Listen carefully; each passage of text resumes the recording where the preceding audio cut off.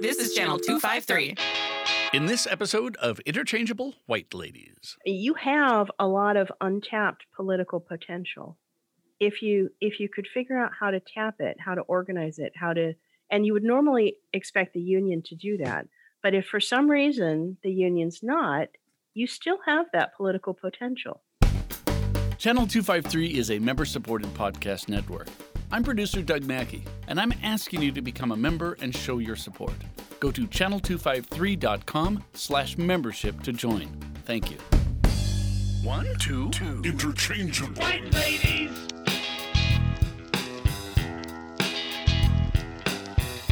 1, 2. Interchangeable White ladies. Interchangeable Interchangeable White ladies. Hi, this is Evelyn Lopez. We are going to do another fun thing today. Just like last time we did a mix it up with the Nerd Farmer. Right now, Crossing Division is going to mix it up with the Interchangeable White Ladies. We'd like to call this the Interchangeable White Ladies Crossing. Oh my gosh, you guys, this sounds like a really, really bad, poorly illustrated, like 1980s video game. Oh, you're right. With little white ladies crossing the street. Crossing the street with walkers. And maybe there's a frog and like there. lattes, of course. And Yeah. lattes. Oh, that would be. Yeah. Actually, that does not sound half bad right Lots of like infinity scarves. Yeah. Yeah. Well, we're super excited to partner with you on this episode and to talk about something that's driving everybody in Tacoma crazy. now. Yes. So, my first caveat, I don't have children. And so I only get the most kind of superficial sense of what is going on in the schools. But I'm super interested. One, because it's pretty interesting. Two, because I really feel strongly that the strength of our city is in part based on the strength of our schools. You know, that's Mhm. what attracts Mhm. people to come. One of the things that attracts people to come live in Tacoma is that our schools are really good. They're quite beautiful. And so anything that sort of mixes it up with the schools and with teachers, I view with some concern. And one of the things that's been popping up on social media this last week is something about this new schedule. And as best I can figure it out, and I need you guys to explain it, it's a proposal or maybe it's a done deal for the Tacoma schools to come partially back into in-person teaching by February 8th. And it looks like half the time classes would be in person in the afternoon, half the time they would be remote. It's a I've looked at the schedule of the visual of the schedule. I can make no sense of it. So Nor can What's- we. what's going on? So, all very good questions. I wish that I had more answers than I do currently with a week and a half before we are supposed to be theoretically starting this plan. Unfortunately, teachers don't even have all of the answers, which I think is a part of the immense frustration that you are seeing on social media right now.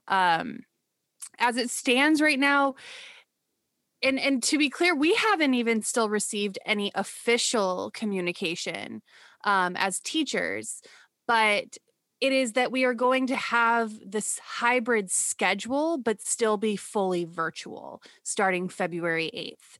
And so the schedule that's floating around is the schedule that students are going to be attending 100% virtually for the foreseeable future. Because we're not even close to middle school or high school going back, as I understand it. I think March 1st being the earliest that they would consider bringing back middle school. Actually, I think it's March 1st being when they would even consider bringing back 3rd through 12th. So like starting with the 3rd grade rollout would be March 1st. So that's kind of what's going on from a teacher's perspective. So from my understanding, last week, the pre-K and K were rolled in for some in-person instruction. And so there's a big push for that. I see lots of people excited about that, teachers excited, or at least the pictures look good. Parents posting, welcome back first day. But that was all people kind of, I feel like there was lots of information about the fact that they were going to try to do that anyway, come January, probably starting back in the fall. So that didn't feel like it caught very many people by surprise. Am I correct with that, Megan? Or Absolutely. That was communicated before winter break, right? So, I mean, and Right. to be fair, it was communicated, I think, the Friday before winter break. So there has been a pattern of not including teachers in the conversation until it has been, the decisions have been made, and it feels very last minute, and the communication feels very unintentional with teachers. I think that's, and listen, I can only speak for myself and for the teachers that I have spoken to, my friends and peers. That's the hardest part about this, is the feeling of being disrespected. That this was a communication that came out. It was buried in a Friday night email 2 weeks before this significant, massive change to our job, our profession. And we hadn't heard any communication from our union. We hadn't heard any communication from the district, except for this link that was buried deep in a Friday night email 2 weeks before. And and then I saw it was posted on like the district social media page. So people were like, "Skirt, what's this?" And it, was this. It's written in a very like it's a done deal kind of tone. yes, Even though absolutely. to Evelyn's question, it's supposedly not a done deal, but the tone of it is very done deal. Very. Do you guys feel like that's the communication you're getting at schools? So what I'm seeing in this graph of a schedule, it looks like, and I'll tell you, I don't really get the cohort A, the cohort B thing, but what it looks like is that the proposal, I'll call it proposal, even though I agree it looks like this is the schedule, is that there's a morning periods 1 through 3 that's all remote. Then Mhm. there's teacher planning time, lunchtime, and then there's afternoon periods 1, 2, 3, half of which are in person, and half of which are remote or asynchronous. I mean, to me, that looks like they think that students are going to be back in the classroom. And I agree. I had heard that kindergarten was going to be a couple of days back in the classroom, and that has just started, I think, the last week or so, around like the 19th, I think it did. But this looks like the plan is to have everyone back in the classroom a little bit. And I hadn't heard anything about that or seen anything in the news media. So the schedule is, so as of right now, starting February 8th, this would be the schedule that they attend virtually.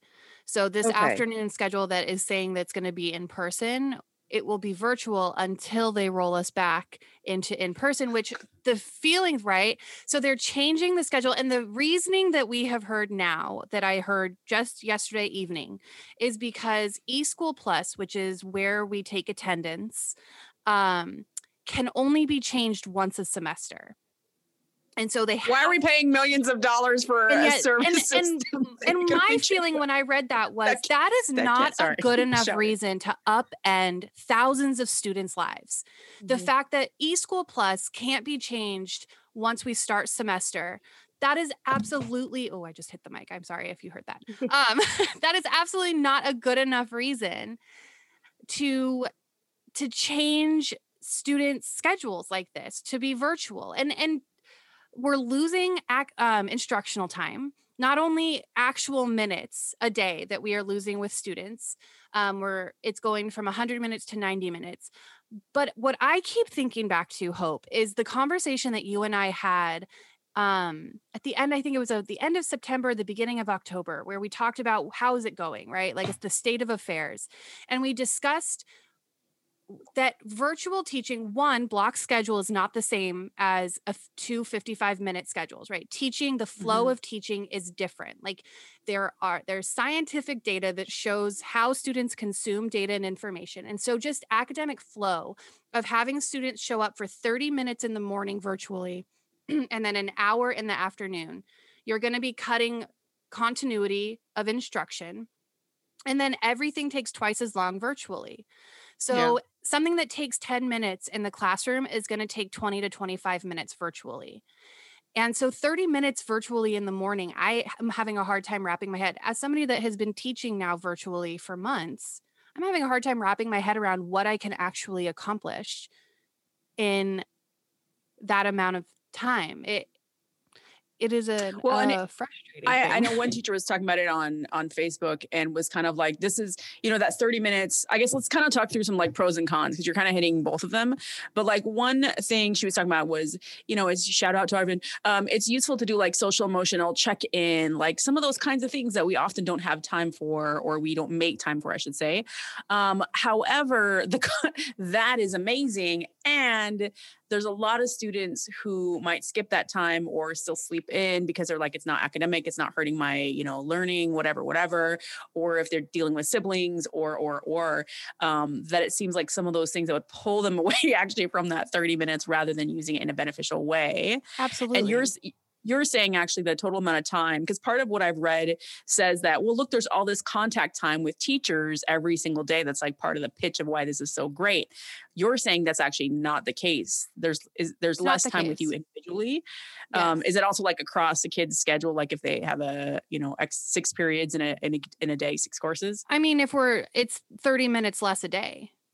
I mean, which in the grand scheme of things doesn't sound like a lot, but when you consider that it takes 10 minutes to get class started virtually, getting students in, getting them situated, getting them logged into Nearpod, getting them like all of that takes time. Mhm. Yeah. Is there a trade-off of like less screen time? Like a lot of times we hear part of the stress on families and students and teachers is that there's too much screen time with the way that a lot of the schools are doing. So is part of I'm trying to do a silver lining. Is a silver lining that they have less screen time, so it's going to help everyone's eyes and brains? Well, sure, right? I think that all of our concern was that 100 minutes in class a day was too much. And the reasoning why we were told that we were going into the schedule that we have been in since September. The entire reason why we are in this 3 classes a day, 100 minutes each, was that it would make transition to hybrid easier because we wouldn't have to change the schedule. That is what was drilled into us from the district when we started this, because teachers, to be very clear, did not want the schedule that we currently have, but we made it work because we were told this is what we were going to do. And we were told it was what was best for hybrid. And now we're being told, well, now that we're really thinking about going back to hybrid, we're going to change it again. So I was confused by this whole thing. I just looked at it and I thought, oh, you're going to go back into the classroom, and I have some concerns about this. But that's not what they're doing. But they're doing this so that they think this schedule will be better when eventually they do go back into the classroom. Yes. Is that the point? That's the point. You just nailed it. It'll make it easier to transition back to when we do eventually go hybrid. And I have concerns that the tone that I am hearing from the district is that they intend for everybody to be back in March. Mm-hmm. Mm-hmm. And so, I mean, I can certainly understand parents wanting an end to the in-home virtual teaching situation.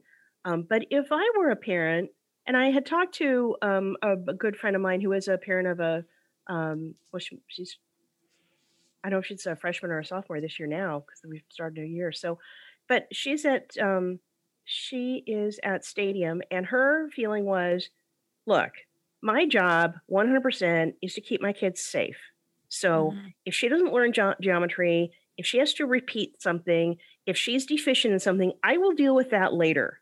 Right now, my job is to keep her alive. And she is not going to be in class with other kids, period. We're done. Forget it. And for me, I would think my position on that would not actually change until such time as there's sufficient vaccination so that I could comfortably send my kid to school, because there's not vaccinations right now for anyone under 18. So the kids can't get vaccinated yet. So I need to be assured that the parents of the other kids are vaccinated that the parents of the other kids are being appropriate in allowing their families to have contact with people who are not vaccinated, and that the teachers are vaccinated, because that's the only way I can be somewhat comfortable that my kid is going to go into an environment where they are not going to get sick. You know, that would be my bottom line. And I don't, you know, look, I am 58, so I'm not quite old enough to be in the, you know, get a vaccine now group. I have some underlying conditions, but they're not so serious that I get vaccinated now. No one can tell me when I'm going to get vaccinated. Right. So I'm not counting on March. Well, and to be, so I currently live with my parents. And my dad is a very high risk population, and he does qualify right now to get the vaccine. So he has been qualified for the last, I'm trying to remember, when did Inslee change it to 65 and older?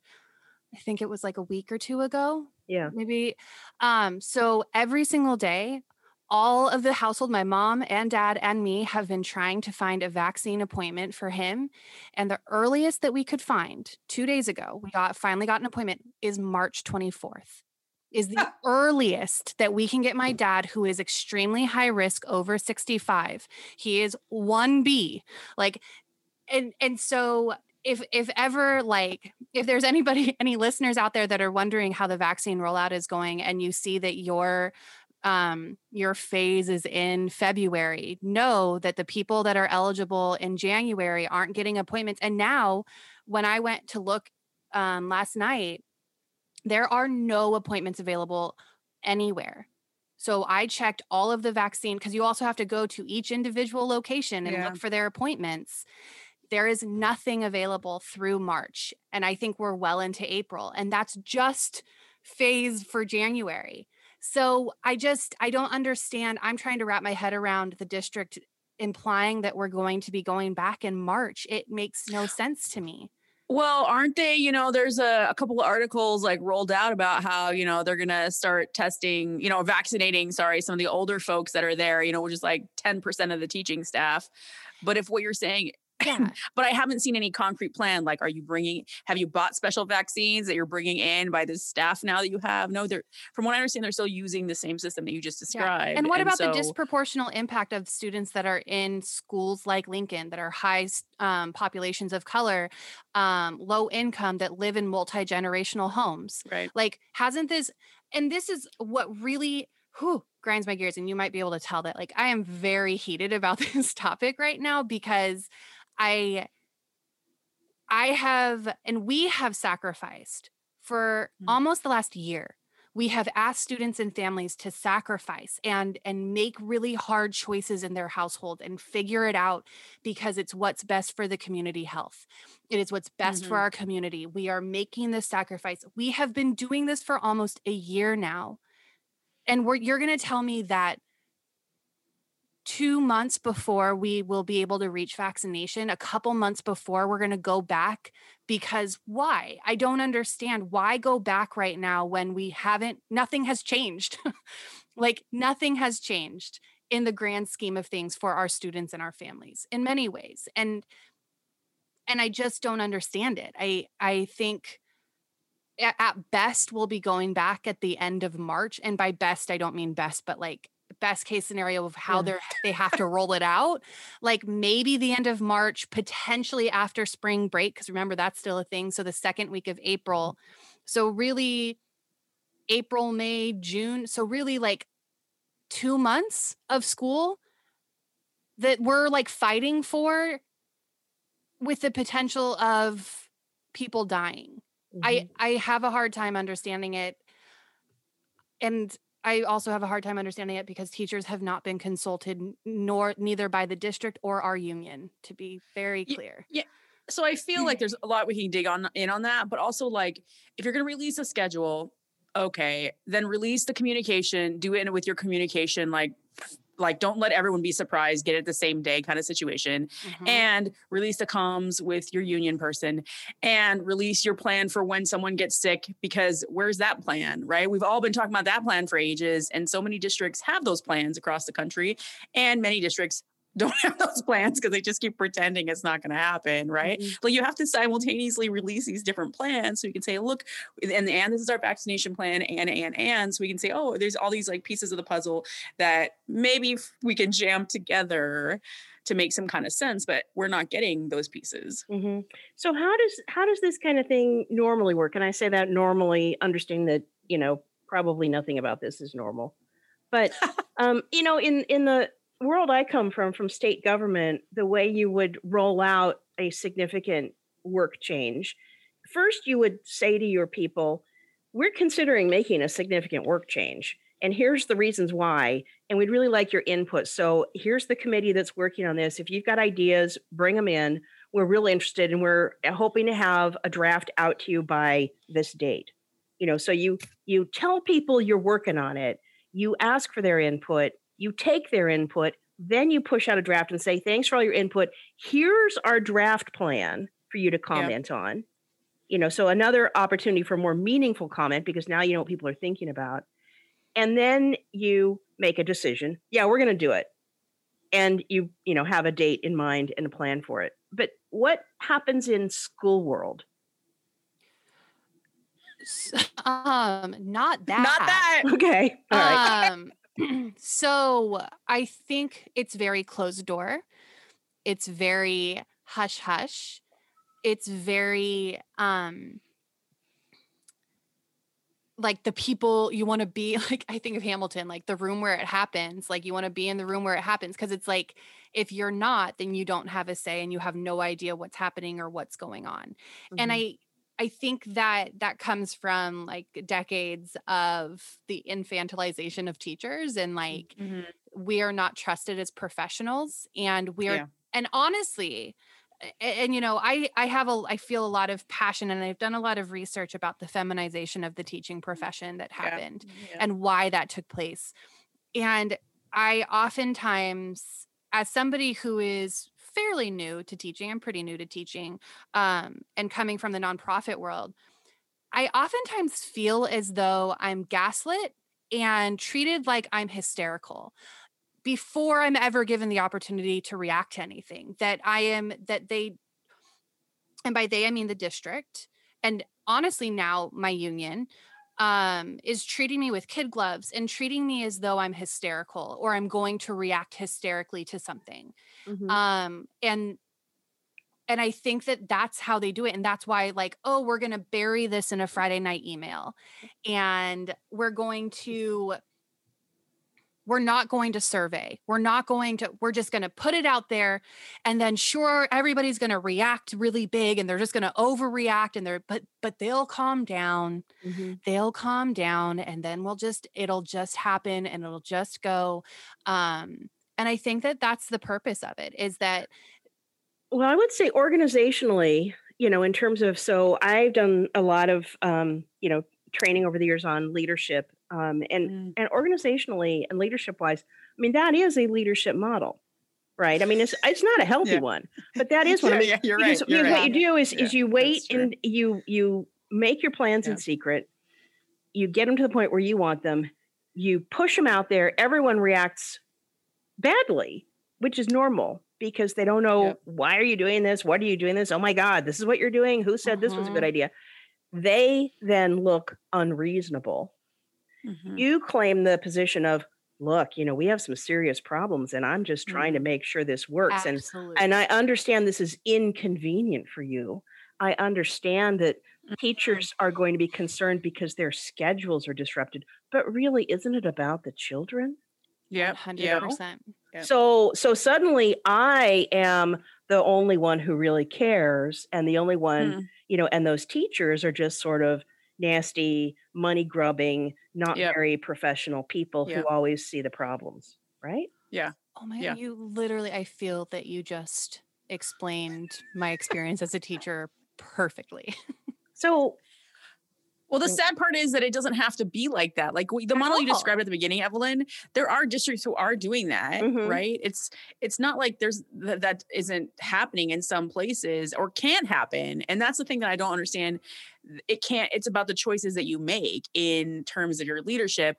And this week in Tacoma has been crazy, but I just cannot help but go back. Kevin Zamira brought that up in one of a conversation, membership chat. So if you're interested in becoming a member, you should become a member because we have some interesting conversations that spur on topics for our podcasts.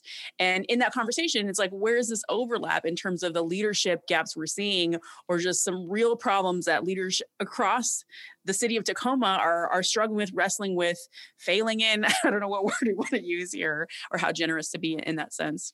Mm-hmm. So what do you do about it? Yeah. Let's take a quick break and try to address that maybe. This is Doug Mackey, producer at Channel 253 and proud Alaska Airlines frequent flyer.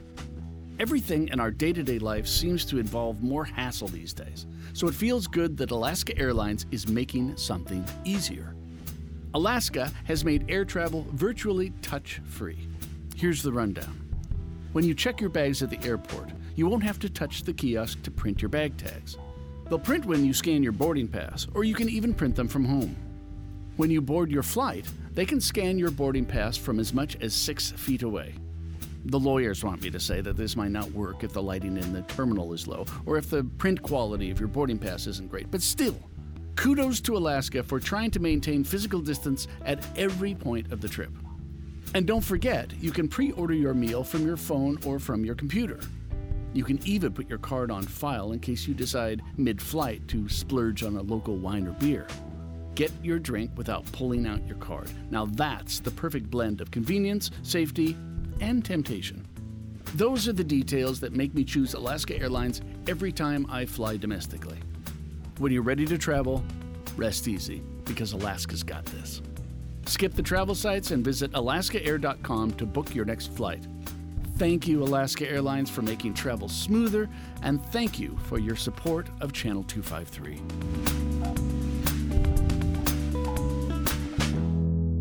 So to add to this conversation, we wanted another voice to just throw in a few ideas, and that is the lovely and gracious Kat Rodriguez. So she has a couple of hot takes for us, and so let's go ahead and listen to those and add those to all of this mix that we're talking about today. In secondary education, we are constantly moving about. We are moving around the room. We are moving from room to room. We have passing periods where we go to the bathroom and then the snack machine and then the cafeteria. And then we stop by our homie's locker and we touch everything in sight. And for me to have 5 minutes to get 15 desks and my entire room cleaned between every single class period, every single time, is almost ridiculous. I barely have time to pee and get a glass of water and change my PowerPoint slides as it is. And now we have to worry about also sanitizing our classroom every 40 minutes. Like, who is helping me do this? We need vaccinations, we need leadership, and then we can get back to school. I am so happy to get back to school. The pros of getting back to school high outweigh the cons, except that the pros need to include vaccines before we can even get close to it. I am so sad to be teaching from home. I miss my kids. I miss my students. I miss live in-person instruction.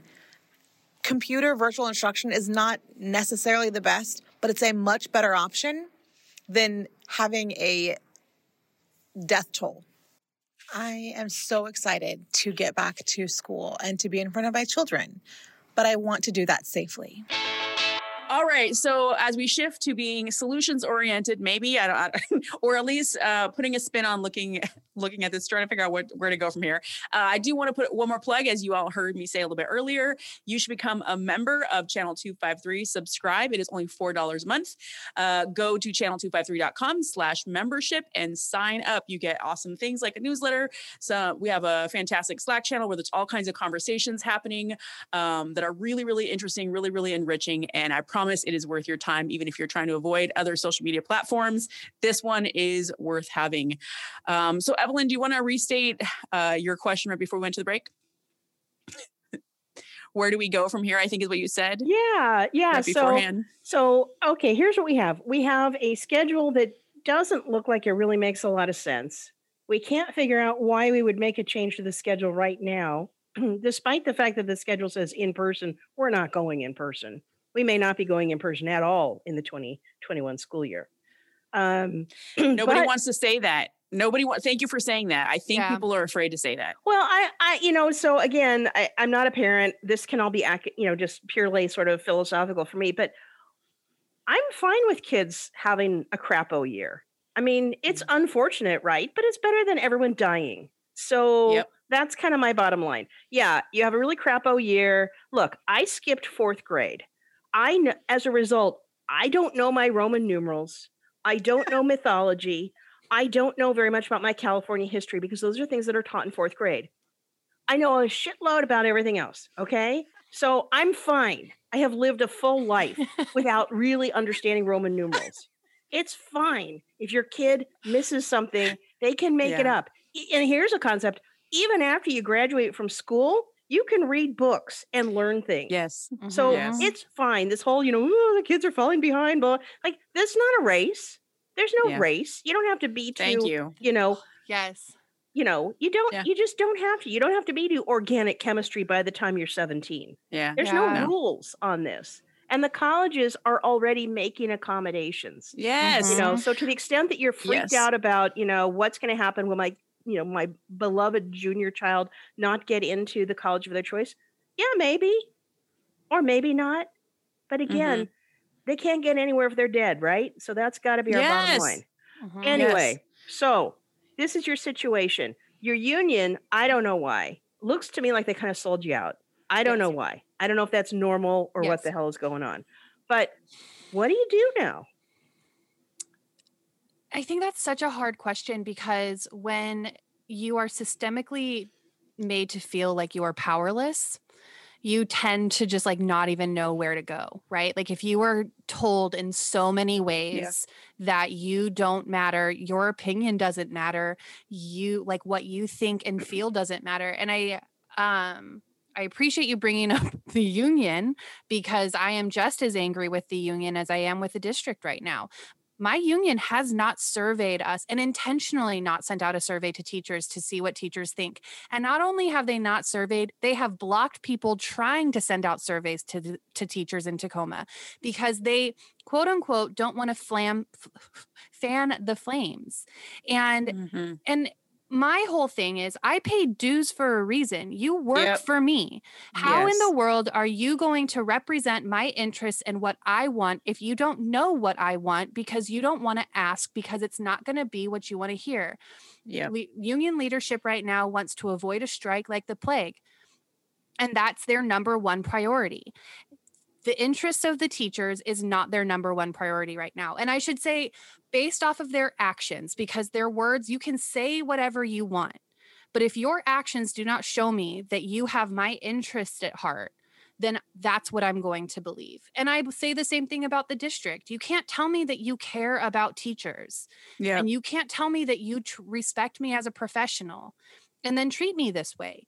And teachers have been through a lot. And when I say through a lot, it is not having to adapt to new situations. It is not having to make it work for our students. It is not me trying to figure out how to make virtual teaching engaging because that's the reality of the situation that we're in. Right. That's been hard as a teacher, but worth it to me. Like that is my joy. That is my passion, is to figure out how to get the content and information that I have into the minds of my students. That's my job as a teacher, and any way that I can do that, I want to do. What's been hard is the district treating teachers as though they're just disposable and that they're just the pawns and we are supposed to just go out and do what we're told and not being respected as professionals. And at the beginning of the year, there was a lot of frustration and a lot of anger because the district would just make unilateral decisions and tell us with hours to react. And I got to tell you, I have heard more teachers in the last 24 to 48 hours say that they want to quit. And not in a like, oh, I just want to quit. No, like they have plans for next year. They are done being treated disrespectfully. And I got to say, I have never felt that. And yesterday I was seriously considering quitting because of how I felt. Here's something that I noticed too. And it really, if it coincides with this, I think it's just a pure coincidence. But at the Mm. corner of Proctor and no, it's at the corner of Union and 6th, across the street from where the Metronome Coffee used to be. A new billboard went up a few weeks ago, I think from Clover Park School District, but it might have been Bethel, saying, "Come work with us." You know, I mean, Right. other school districts Yeah. are poaching, Yes. actively Yes. poaching, and Yeah. you don't really see that where you've got a healthy work environment. If you have a healthy work environment, everyone respects it, and you sort of do your own thing. That is a sign that other school districts know that something is yeah. off in Tacoma. Mhm. Oh, Mhm. absolutely. And I know several teachers that have actual plans that they're not coming back. And honestly, we haven't yet talked There's about a lot. I see it all the time. all I the see time. it. But we haven't like yet lots talked of about folks. the executive order that Biden has now signed that said that you can quit your job if you are fearful of COVID-19 exposure at your workplace and still be eligible for unemployment. And you can still file for unemployment. And I think that there are many teachers that if they move forward with putting us back into classrooms too soon, that there are many teachers that are just going to quit and file for unemployment and figure it out for next year. Mhm. Mhm. Like, yeah. So we have to presume, I think, that the union does not see that as desirable. You know, that having wholesale quitting or wholesale people moving over to other school districts isn't in the union's best interest. How then do you communicate? Who do you communicate with, and how you communicate with them that something's got to change? Well, and I think it's both the union and the district. It's I in agree. both their interests, right? Their interests to change this in some shape or form. I completely agree. Yeah. But I think you're right about like, who do you communicate with? And that's one of the things, Megan, you mentioned, it's really not hard to even know. And it feels so overwhelmed to even know to like send an email. But to me, it's like, you pepper your union leadership. I mean, even if it feels like you're banging your head against a wall, right? I mean, that's part of it. Trying to make your voice heard, like you said. The district, right? Messaging school board, messaging pretty much anybody you can find, and just sending that and use, leveraging the relationships that you have with people at the district level, people in your building. I think there's something to be said about messaging your principals. Like, unfortunately, teachers they have power, but there's not like an email from the community to the teacher isn't going to do anything. An email from the community to the principal that then you sent also to the district person, to Josh Garcia, to whoever. Side note, one thing we haven't said and I keep thinking about is the school board is still meeting virtually for all their meetings. Yes. So all of this and all the district meetings, Yes. as far as I know, are all happening online still. So I'm like, if you all are still meeting online, and I don't imagine that everybody there has been vaccinated either, right? So like, if you all aren't willing to take the risk to meet in person for 8 people, or I'm trying to think about the size of various meeting groups. How are you sending everybody back? Some mysterious thing. I just keep thinking about that in the back of my head as well. Yeah, but to your question, who do you contact? I have a text thread with some teachers, and I literally asked that question last night because I don't have Facebook. And as it stands right now, the only way to have actual engagement and communication with the union is they've set it up to be through like the Facebook. It's how they solicit feedback and conversation, which feels very unequitable to me. We receive emails, but it's like a huge chunk information of emails. And the Facebook group is, the gatekeeping on that Facebook group is intense. It is, they monitor what can and cannot be posted to such an extreme. I've heard stories now of people whose posts were blocked on the Tacoma Union's Facebook page, now going to the state union's page and posting what they were going to post and kind of trying to air their grievances there. And so I was like, well, I want it to be public because I don't want it to be swept under the rug. I think that that's the feeling too, is like, it's easy to ignore an email if you don't want to deal with it. And so I think we're beyond, and I have to say, this is not to building leadership. I think that principals, and I trust that my principals in my building admin, are doing the best that they can to do what's right in all of the situations. And they've kind of been put in this position of being like the gross mediators between, these two entities that like, and so I just want to really put that out there. But it's like, I don't know. I don't feel as though like sending an email to the district makes any difference, because they can ignore it if they want to. And honestly, it's like, I want to encourage parents and families and community members to reach out and make noise if you feel inclined to, because it's become abundantly clear that the district doesn't really put much value in teacher voice, but they put a significant value on families and parent voice. Well, and that's what I was thinking about. Go on to Facebook for those people that have it, post a comment, post a, reflection, whatever challenge, etc.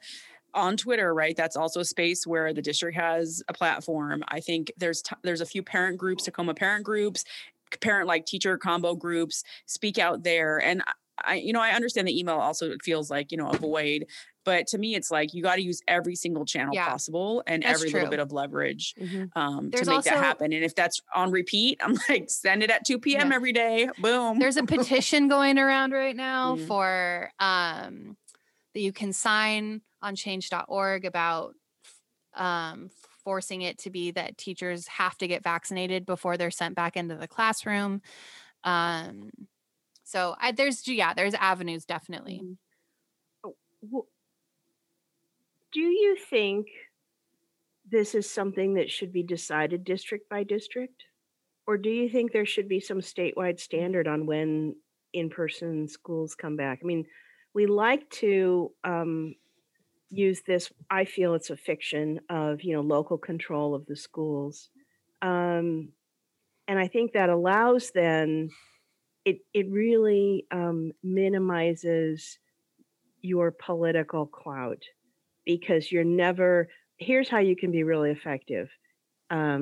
You go and you talk to the person who holds the purse, and that's the legislature, and you lobby the legislature for something.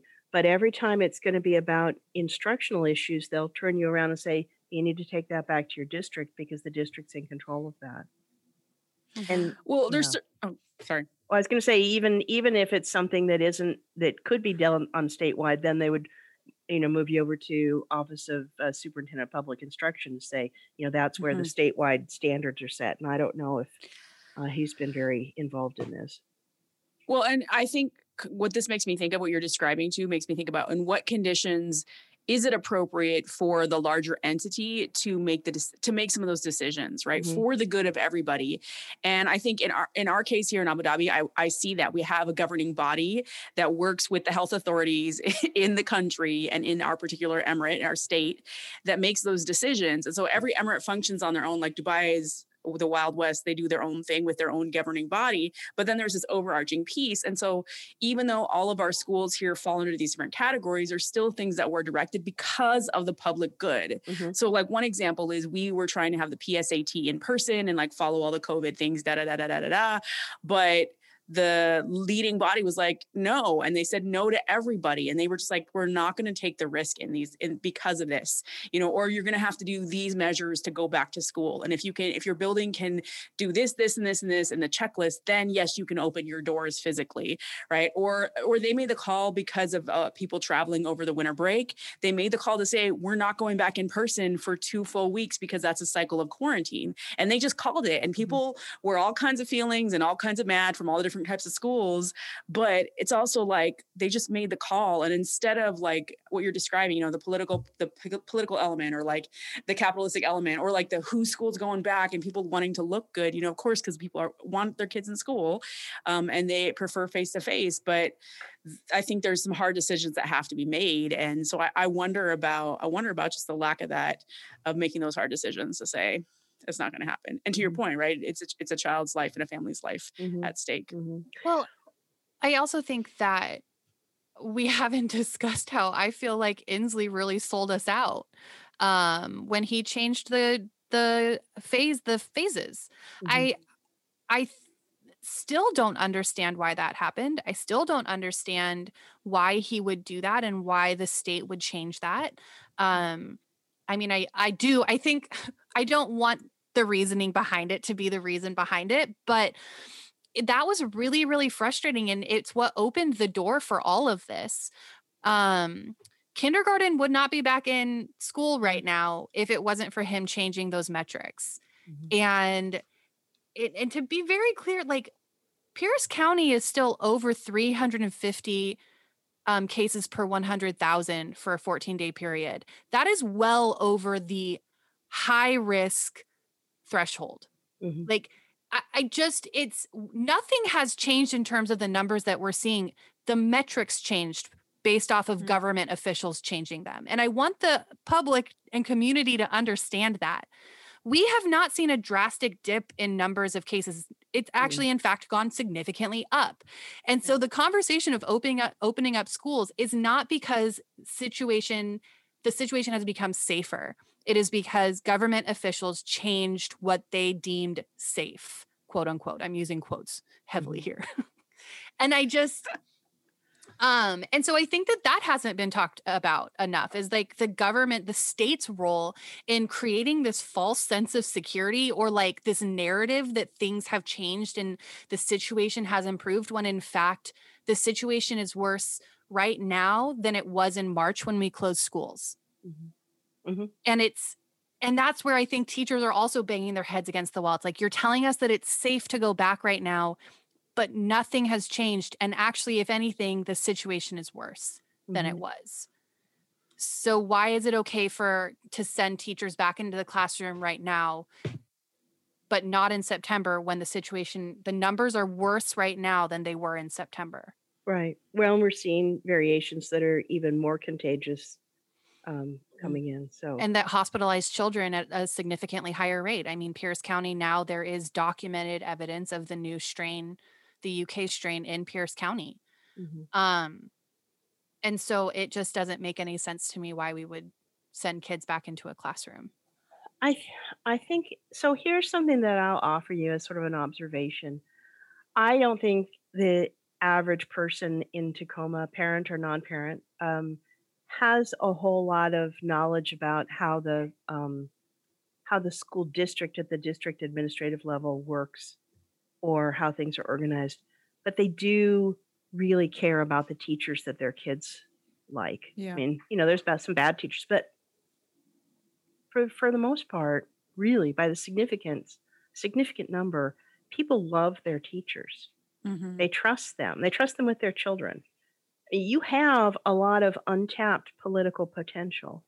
If you could figure out how to tap it, how to organize it, and you would normally expect the union to do that. But if for some reason the union's not, you still have that political potential. So how do you activate it so that you get the teachers out there? Is it letters to the editor? Is it, using what social media people have? Is it saying, we're going to, you could do a socially distanced rally, but I can't think of any event right now that has enough attention on it to be worth the risk. But people love their teachers. They don't love their school board. They love their teachers. There's something there that could be used to help you, I think. But I think it's really hard to unlock the mechanics, and especially when, you have a union that you would normally expect to be able to, make the most out of that. Yeah. I think that's kind of the perfect spot to actually assign homework, since this is a IWL crossing. Megan? Make noise, if you feel so inclined. I thought you were going to do your fudging. You always say the line. You always say the line. Oh my gosh, I'm Segue. so sorry. It's Do your fudging homework. Interchangeable. White ladies. Everybody, I'm just super excited to just assign you some work to do. Make noise, right? If you feel so inclined. Post on social media, email the district leadership. Support your teachers. Like, just tell them that you support them and, that you're there for them, because they need to hear it right now. It's really hard, and it feels like a really thankless job right now. So all of those things. Yeah, I agree. Sit down on a computer, have one tab open and email your Tacoma City Council about the policing and police brutality, and then open another tab and go ahead and email every single person on the school board, even the ones that like supposedly don't represent your section of the district, and then open up another tab and send another email to a couple of your teachers just in a word of support. That's what I would recommend. Mm-hmm. Evelyn, any final thoughts? Or Well, we'll post this out on both the Interchangeable White Ladies podcast platform and on the Crossing Division platform, and it'll go out on social media. So, pick it up, listen to it, send it to people, and, keep that ball rolling, because I don't know what's going on. I don't know why the district thinks it's a good idea to even talk about going back. But I think that it's a political thing rather than a practical thing. I don't think it's actually going to happen, but maybe we have to just talk about it. Yeah. I think they're just testing the water. And from what I hear, the only people they're hearing from are angry parents that want their kids back in school. So if you are not one of, and so if you're not one of those parents, make sure that you're communicating that as well. All right. Should we try a synchronous bye? I don't know if we'll drive Doug crazy. Should we try it? 1, 2, 3. Bye. Did you know Channel 253 is member supported? I'm producer Doug Mackey, and I hope you will show your support by going to channel253.com/membership and join. Thank you.